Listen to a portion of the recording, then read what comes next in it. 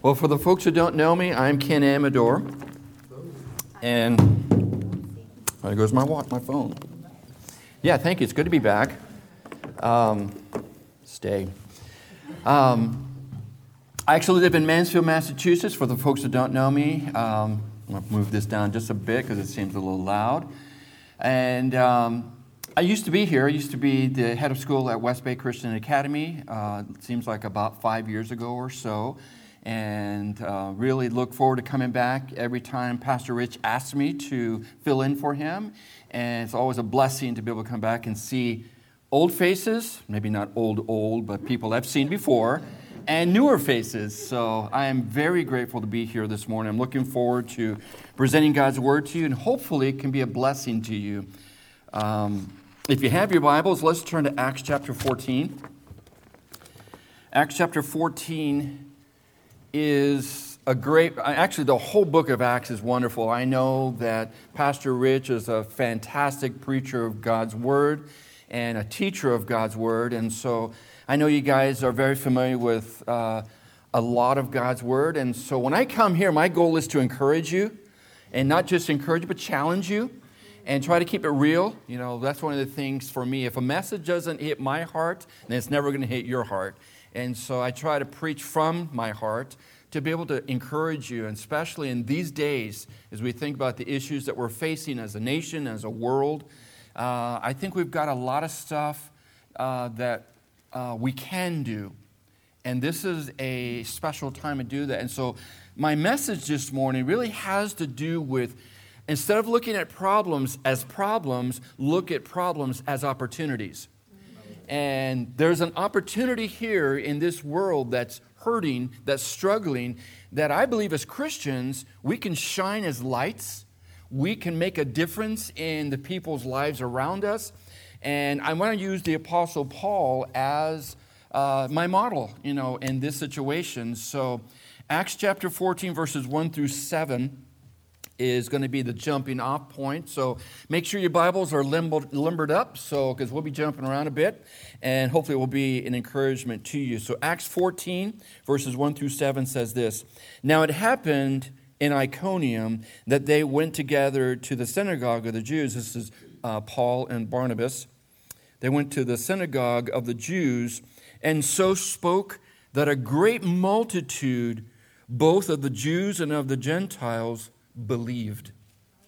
Verse 2, But the unbelieving Jews stirred up the Gentiles and poisoned their minds against the brethren. Therefore they stayed there a long time, speaking boldly in the Lord, who was bearing witness to the word of his grace, granting signs and wonders to be done by their hands. But the multitude of the city was divided, part sided with the Jews and part with the apostles. And when a violent attempt was made by both the Gentiles and the Jews with their rulers to abuse and to stone them, they became aware of it and fled to Lystra and Derbe, cities of Lycaonia, and to the surrounding region. Verse 7, And they were preaching the gospel there. Father, we thank you so much for the awesome opportunity we have to look into your word. And this morning, Lord, we are looking to you to open our eyes, open our hearts, open our minds, to receive what you have for us. Every person in this room today has needs. Every person in this room has a past, they have a present, and they have a future. And Father, we prostrate ourselves before you and ask, God, that you would speak to us. And Father, that we would be here present, that we would be listening, not thinking about what happened yesterday, not thinking about what happens tomorrow, but Father, that we would be here now to receive what you have for us. Help us, Lord, to receive it. Help us, Lord, to understand it. And then help us, Lord, to apply it to real life. Thank you so much for your blessings. And we ask, God, that you would meet with us in a very special way today. For it's in Jesus' name we pray. Amen. So this morning, my title of my message is Problems Mean Possibilities. Problems mean possibilities. This morning I want to look at Paul's outlook on life. He had a very unique perspective on life, and some of it is based on his previous life before he became a Christian. He was a stubborn guy. He was a focused guy. And, one of his main thing was that he was a zealot for the Lord, and according to his understanding of Judaism. And so he was a person who was pursuing born-again believers and putting them into jail and even consenting to some of them dying. So this is all before he got saved. And so when he got saved, his life, his mindset, and his goals were radically changed. He became a new creation in Christ. My prayer this morning is that we will see his outlook on life and will adopt it as our own outlook on life. And if I believe this, if we adopt his outlook, we can and probably should have a greater impact on our generation. I look at his life and his outlook, and I can sum up in 3 statements. The very first statement we're going to look at, and if you're taking notes, I encourage you to write these down. The first outlook that I believe sums up his life is this. Number 1, expect problems from everyone. Not too pessimistic. Expect problems from everyone. Now, I am not saying that we should walk around fatalistic or having a pessimistic view, but if you understand the frame that we're made of, we're messed up. We got problems. And I'm talking about Christians, not even talking about unsaved people. We've got issues. Now, we're in good company because, and Paul was too, because Jesus promised his disciples they were going to have problems. If you have your Bible, let's turn to John chapter 16. John chapter 16. And let's just see what Jesus had to say about this idea of problems. So John chapter 16, and we're going to look in verse 33. 16:33, John 16:33. And it says this, "These things," this is Jesus talking, "these things I have spoken to you, that in me you may have peace." I'm so glad he prefaced this next statement with that. You're going to have peace. In me you have peace. But notice what he says next. "In the world you will, not may, not possibly," he says, "you will have tribulation." I love the next statement. "But be of good cheer. I have overcome the world." So let's just kind of set the bar right there. Jesus Christ, our Lord and Savior, says, you know what? You're going to have problems. I had problems. You're going to have problems. Don't turn there, but John chapter 15, verse 18 says this, "If the world hates you," and this is Jesus once again talking, "if the world hates you, you know that it hated me before it hated you." So the standard is this. If we are vibrant Christians living out the gospel that God has called us to do, our life is going to be offensive. So we shouldn't be shocked when we present the Word of God or the gospel to an unbeliever and they get mad, or they get frustrated, or whatever, or they say that we're exclusive, or what are all the other modern words that they use. So we need to expect problems from everywhere, and that comes from Jesus Christ, that comes from Paul, and it comes from our own observation. So Paul, the Apostle Paul, faced opposition from everyone, specifically 3 different groups. The first group he experienced opposition from was when he first got saved, from fellow apostles. They struggled to accept him when he became a Christian. You guys remember that? It took Barnabas kind of saying, "Hey, this guy's cool. He's good. I've seen his life." Ananias said, "Hey, he's cool. He's not, he's not faking it." But they were still not sure, because you think about his life before he became a Christian, he was fervent. He was committed to seeing Christians imprisoned or in jail. They fought him when he began preaching to the Gentiles. You guys are familiar with this from earlier in the book of Acts. So he had a lot of opposition from his own guys, his own team. So not only fellow apostles, but he also experienced opposition from the Jews in the synagogue. Jews did not like what he was saying, so they spoke out against him. You know, they were whole hog committed to the Mosaic law. And here, Paul is saying, hey, it's not the Mosaic law that saves. It's only through Jesus Christ, his death, burial, and resurrection. They didn't like that. Surprise. Paul's message was one of change. And they didn't want to change. They were changing the day of worship from Saturday to Sunday. Change the emphasis from tradition to a personal relationship with Jesus Christ, and change the audience from just Jews, but to also now include the Gentiles. They didn't like any of that. And so there was opposition. And then a third group, the unbelievers. They once stoned him and left him for dead. Now, I don't know about you, if you've ever been hit by a rock, unpleasant. My brother, I hate to say this is before I became a Christian, so I have that cover. I used to enjoy teasing my younger brother, 3 years younger than I am. And I would tease him. This is horrible. I do not recommend it. I would tease him until he lost his temper. Now, I don't know. Hopefully nobody in this room has this type of temper. But when he would lose his temper, the veins in his neck would pop out. His face would turn red and his eyes would get really big. When it got to that point, my goal was to move.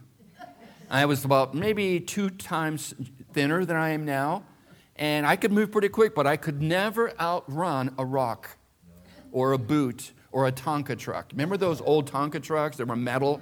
Those were real toys. Anyway, phew. But he would always hit me, and it was always painful. So getting hit by something specifically of a rock or by a rock is not pleasant. It can be quite damaging. He experienced this, and they thought he was dead. And they walked away. He wasn't. Praise the Lord. And then he was publicly beaten many times with a whip. Some even said that the Apostle Paul had the spiritual gift of getting beat up. That's how often it happened. So he would get people so angry that they would do horrible things to him. He spent a lot of time in jail for preaching the Word of God. So he knew about opposition.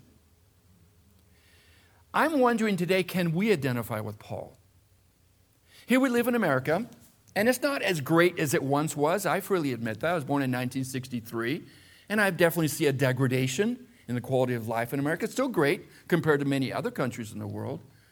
But so the problems that we have really depends on our perspective. You know, a lot of the problems we have are maybe more verbal. Maybe we don't get that job promotion because we have not, focused, and been, maybe we've said too much about the Lord, whatever. There might be some suffering in that respect. But we, as Christians, just the very nature that we have is offensive to the people who are not saved. And there's problems there. Do you have problems at home? Do you have problems at work? What about your neighborhood? Or even here in church sometimes? We experience problems. Here's the sad fact. Problems are a part of life. That's the norm. So that is not what I want to focus on today. We all acknowledge, we all accept that we have problems. Every one of us. If we had every person stand up and say, here are my problems, we would be here probably until next week. Because that's a lot of problems. So that's not the issue. That's not the point. What I want to focus on today is our perspective of problems. What is our perspective? I love that Paul did not shy away from problems. And I submit to you, neither should we. What do we do with those problems? Number 2. So number 1, expect problems from everyone. Number 2, view problems as possibilities or opportunities. So here we are in various ages. I'm 60, almost 60, and we've all been through tough times. We've all had problems in our lives. And so facing those problems have caused us to do certain things, have a different perspective. One of the things I've noticed about me is I'm not as happy-go-lucky as I once was. I fancy myself as a fairly humorous person, although not to my wife. Actually, it's funny because before I got married, I was very funny to my wife. 37 years later, not so much. I see myself more cynical than I once was. Now, cynicism is what it is, but it's looking at a situation, and instead of having a more positive slant on it, I have a more negative slant to it. And some of that is caused by some of the problems that we've all faced. So what has a lifetime of problems led us to do? There's a couple of options. Number one, we get desensitized. We get desensitized. Things that used to upset us as immoral or wrong no longer bother us.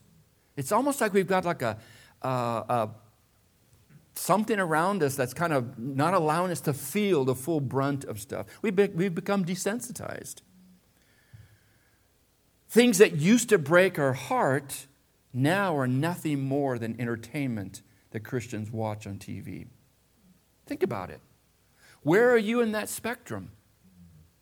You know, the stuff that when we first got saved, man, sin was like our radar was on, and that's sin, that's horrible, I want to get away from it. But the longer you're a Christian, and the more you experience the problems of life, the more desensitized we can get. It's not an automatic thing, but we can get desensitized to it. The second way that we can respond to these problems is we get demoralized. We get demoralized. We get worn down, so we give up and we say, forget it. We're still going to church. We're still trying to be a blessing, but we're not really living intentionally. I think that's the key word I want to use. We're not intentional about our relationship with God. We're not intentional about our neighbors who live down the street. We're not intentional about our coworkers. We are demoralized. We're tired. You know, we're tired of being on the front lines. You know, maybe we've retired spiritually. We get demoralized. We don't want to fight anymore, so we cave in and let our children dress any way they want. That's a daily, moment-by-moment battle. I know that. We withdraw from the world and don't stand up for righteousness or even share the gospel. We get demoralized. We get quiet on issues because we don't want to be labeled a radical. So we say nothing about sin. We're demoralized.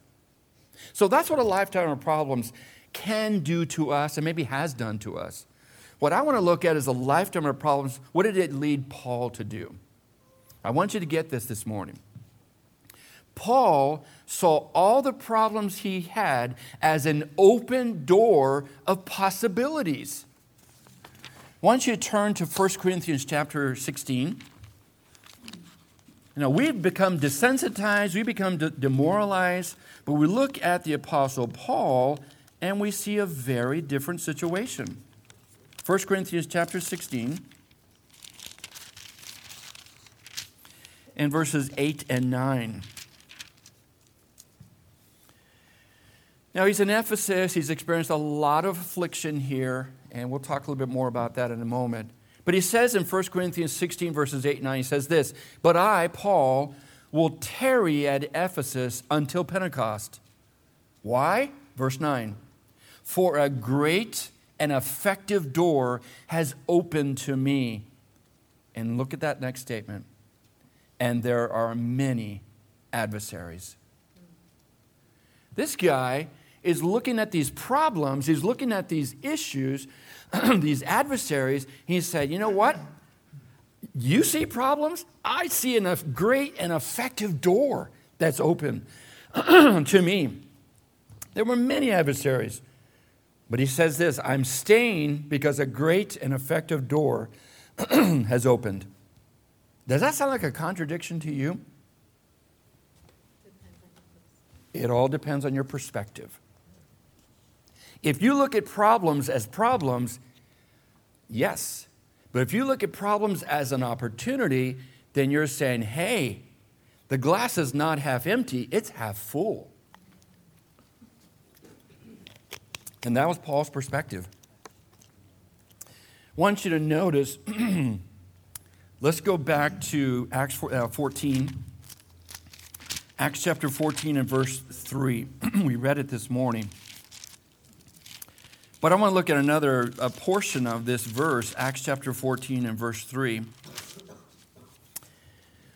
it seems like the worse things got, the more excited Paul got. In verse 3 of Acts chapter 14, it says this, therefore they stayed there a long time. There was stuff going on, and there was issues and affliction and tribulation. But he says, therefore they stayed there a long time, speaking boldly in the Lord, who was bearing witness to the word of his grace, granting signs and wonders to be done by their hands. That was Paul's perspective. There's a lot of problems. We're staying here a long time.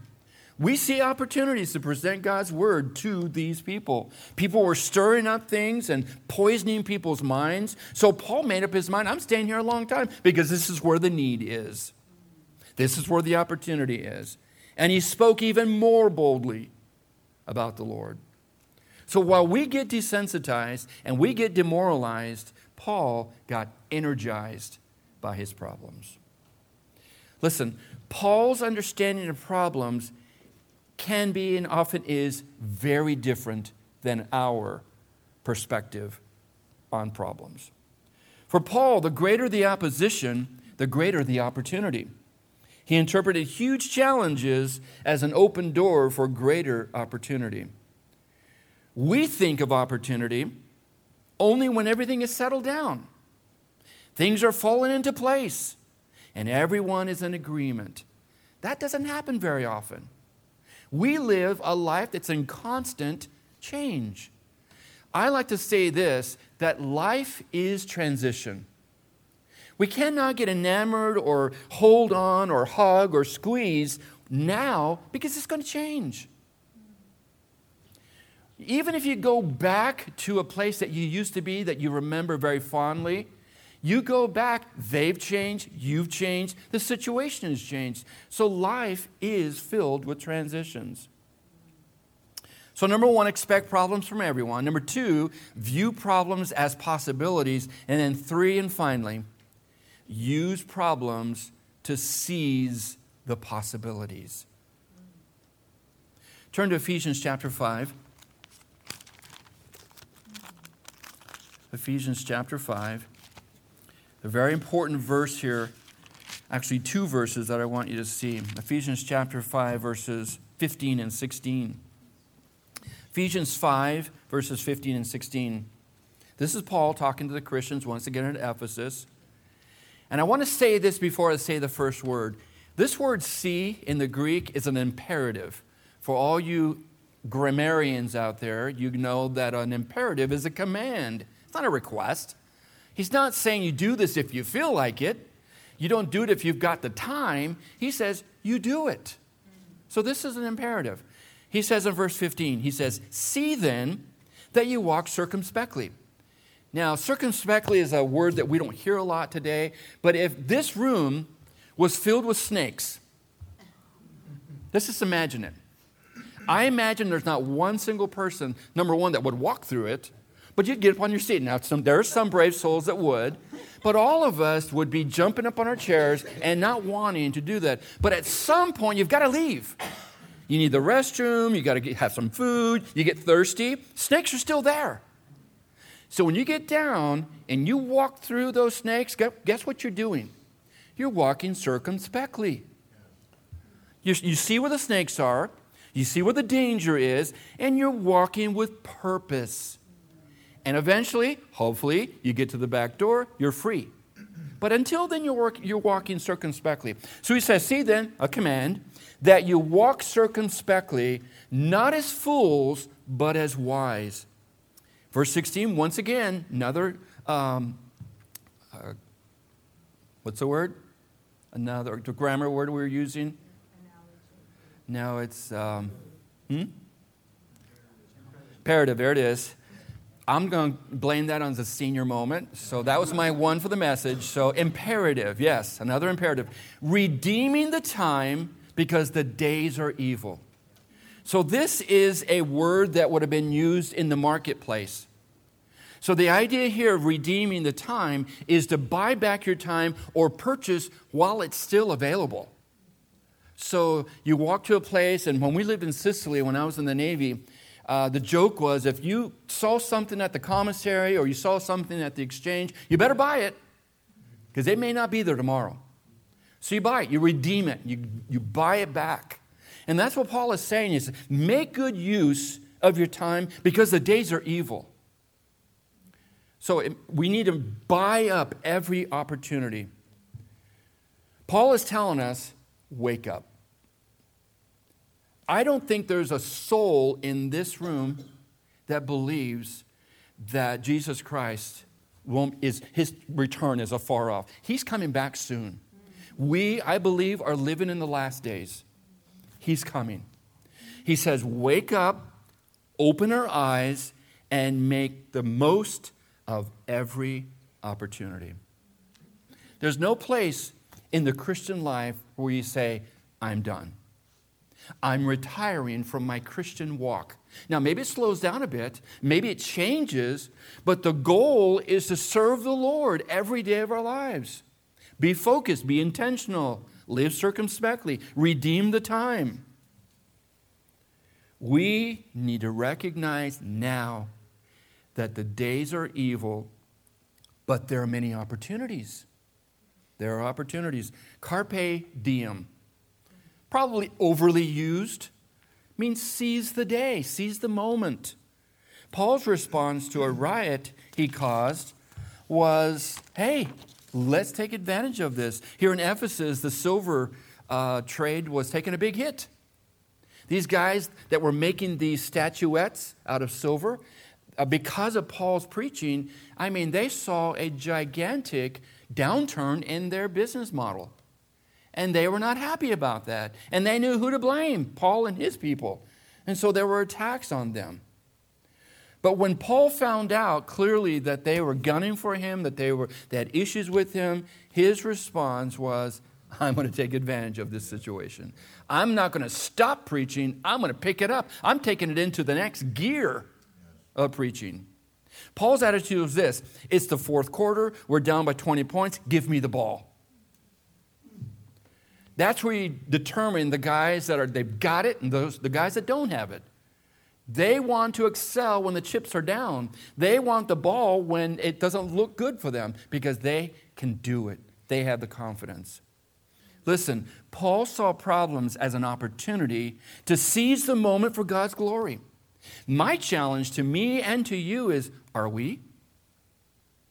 I think too often as Christians, we are so afraid of offending, we're so afraid of stirring up problems that we shy away from that. And opportunities that were there don't stay there. I think we need to be looking for that. I think that's half the battle, just being able to recognize where the opportunities are. And if we see problems, definitely we shy away from that. But those problems could be and can be opportunities. Instead of being discouraged, Paul was encouraged. I don't know about you, but I want to have that same attitude. I don't want to become demoralized. I certainly don't want to be desensitized. I want to be energized. I see problems. I have problems. But I want to look at those as opportunities. The Marine Corps had this saying, and I love it: problems don't get better with time. It's true. If you ignore something, it doesn't get better, it gets worse. So deal with it. Face it. Work through it. I want to be able to be like Paul and say, hey, the chips are down, give me the ball. Give me the ball. I want to look around and see these obstacles, and I want to see the opposition, and I want to say, what a great door of opportunity has been opened to me. Instead of slinking away, hoping somebody else will do it. I want to do it. I want to be that guy.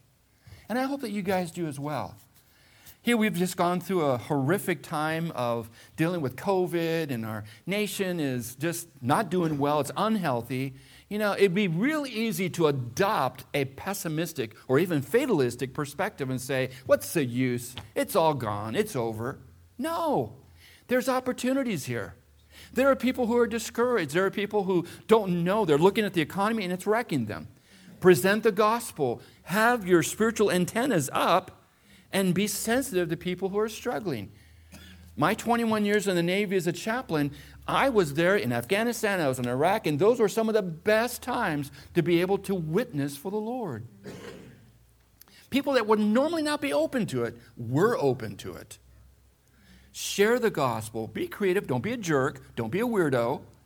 Share it. Form the relationship. Look for opportunities to be able to present God's word to them. In conclusion this morning, fact, everyone has problems. It's not the point. It's just that's the status quo. We've got problems. What do we do with those problems? Some people sit down and quit. Maybe not literally, but metaphorically, emotionally. Some people have given up. No hope. Have we decided to no longer say anything about anything just to keep the peace? I know, I've been married for 37 years now. Sometimes I can see an argument coming, but I can't do anything to stop it. I'm like careening toward it, I'm like, I got to stop this. Too late, I'm in it. Funny, but not so funny. Problems are part of life. Let's deal with it. Paul's life challenges us to remember we are the only salt and light this world has. Think about that for a moment. When I was younger, they used to say at vacation Bible school and at youth camp, maybe you're the only Bible someone will ever read. And I think that's true. The unsaved are not interested in God's word, but they might be interested in something you live out, and it's real in your life. If we do nothing, ladies and gentlemen, nothing will get done. If we say nothing, the world will never know. In what areas of your life do you need to seize the day? I mentioned at the beginning I wanted to challenge you and to challenge me. Are there areas in your marriage that you need to seize the day? Are there areas in your parenting, if you still have kids, maybe you're grandparents now? Do you want to have an influence for righteousness at your work? I'm not saying to stop working to preach the gospel, but be creative, be flexible, do both and. Do you have the opportunity to influence for righteousness at your home or in your neighborhood? What about just in general? Do you have the mindset, I want to share the gospel? There are a lot of people around here. The hard thing about living in New England is that people, their mindset, I'm all set, I'm good. I'm okay. And maybe financially they are. But that's such a small part of us. There's other stuff that's going on. From now on, let's be a people that when an overwhelming problem arises, we see the opportunity that abounds within it. I'm hoping that is something that will be a blessing to you as you think about the problems that you might be facing right now. We all have them. What are we doing with them? How are we responding? Are we becoming desensitized? Are we getting demoralized? Are we using them to energize us to make a difference for our Lord and Savior? Father, we thank you for the opportunity to be in this place. Father, I truly believe it's not an accident that we're here this morning. There are people in this room that desperately need to hear what you have to say to them. And I pray, Lord, if there's someone here this morning that doesn't know you as their personal Savior, they cannot remember a time when they accepted Jesus Christ into their heart for the forgiveness of their sins, to take them to heaven when they die. Father, may this be the day that they truly accept. Father, it's not good enough being born into a Christian family, raised by a Christian family, getting all the other things, all the trappings of Christianity. Father, none of that saves. Only an acceptance of your Son's death on the cross, that saves. And Father, if there's someone this morning here that has not experienced that, I pray that they would make today that day. And then, Father, maybe there are others, Christians, who are on their way to heaven, but they're demoralized. Or maybe they're desensitized. And Father, this message has encouraged them, it's challenged them to rethink their response to problems, rethink their response to this world situation. Father, help us to adopt the outlook that Paul had, that we become energized because of those problems and work harder in spite of those problems and see opportunities to make a difference. Father, I pray for Pastor Rich and his wife, Lord, as they are doing their thing. I pray, God, that you would just give them grace. What a tremendous work. What a tremendous beacon Calvary Chapel is to this community. And I pray for these people as they band together, as they're one group, one body, Lord, that they would be used by you to make a huge difference in this community. Give them strength. Help them, Lord, as a church to band together as one voice to glorify you. And Father, we're anxious to give you the credit, to give you the honor for any good that comes, because you're worthy to be praised. We ask these things in Jesus' name. Amen.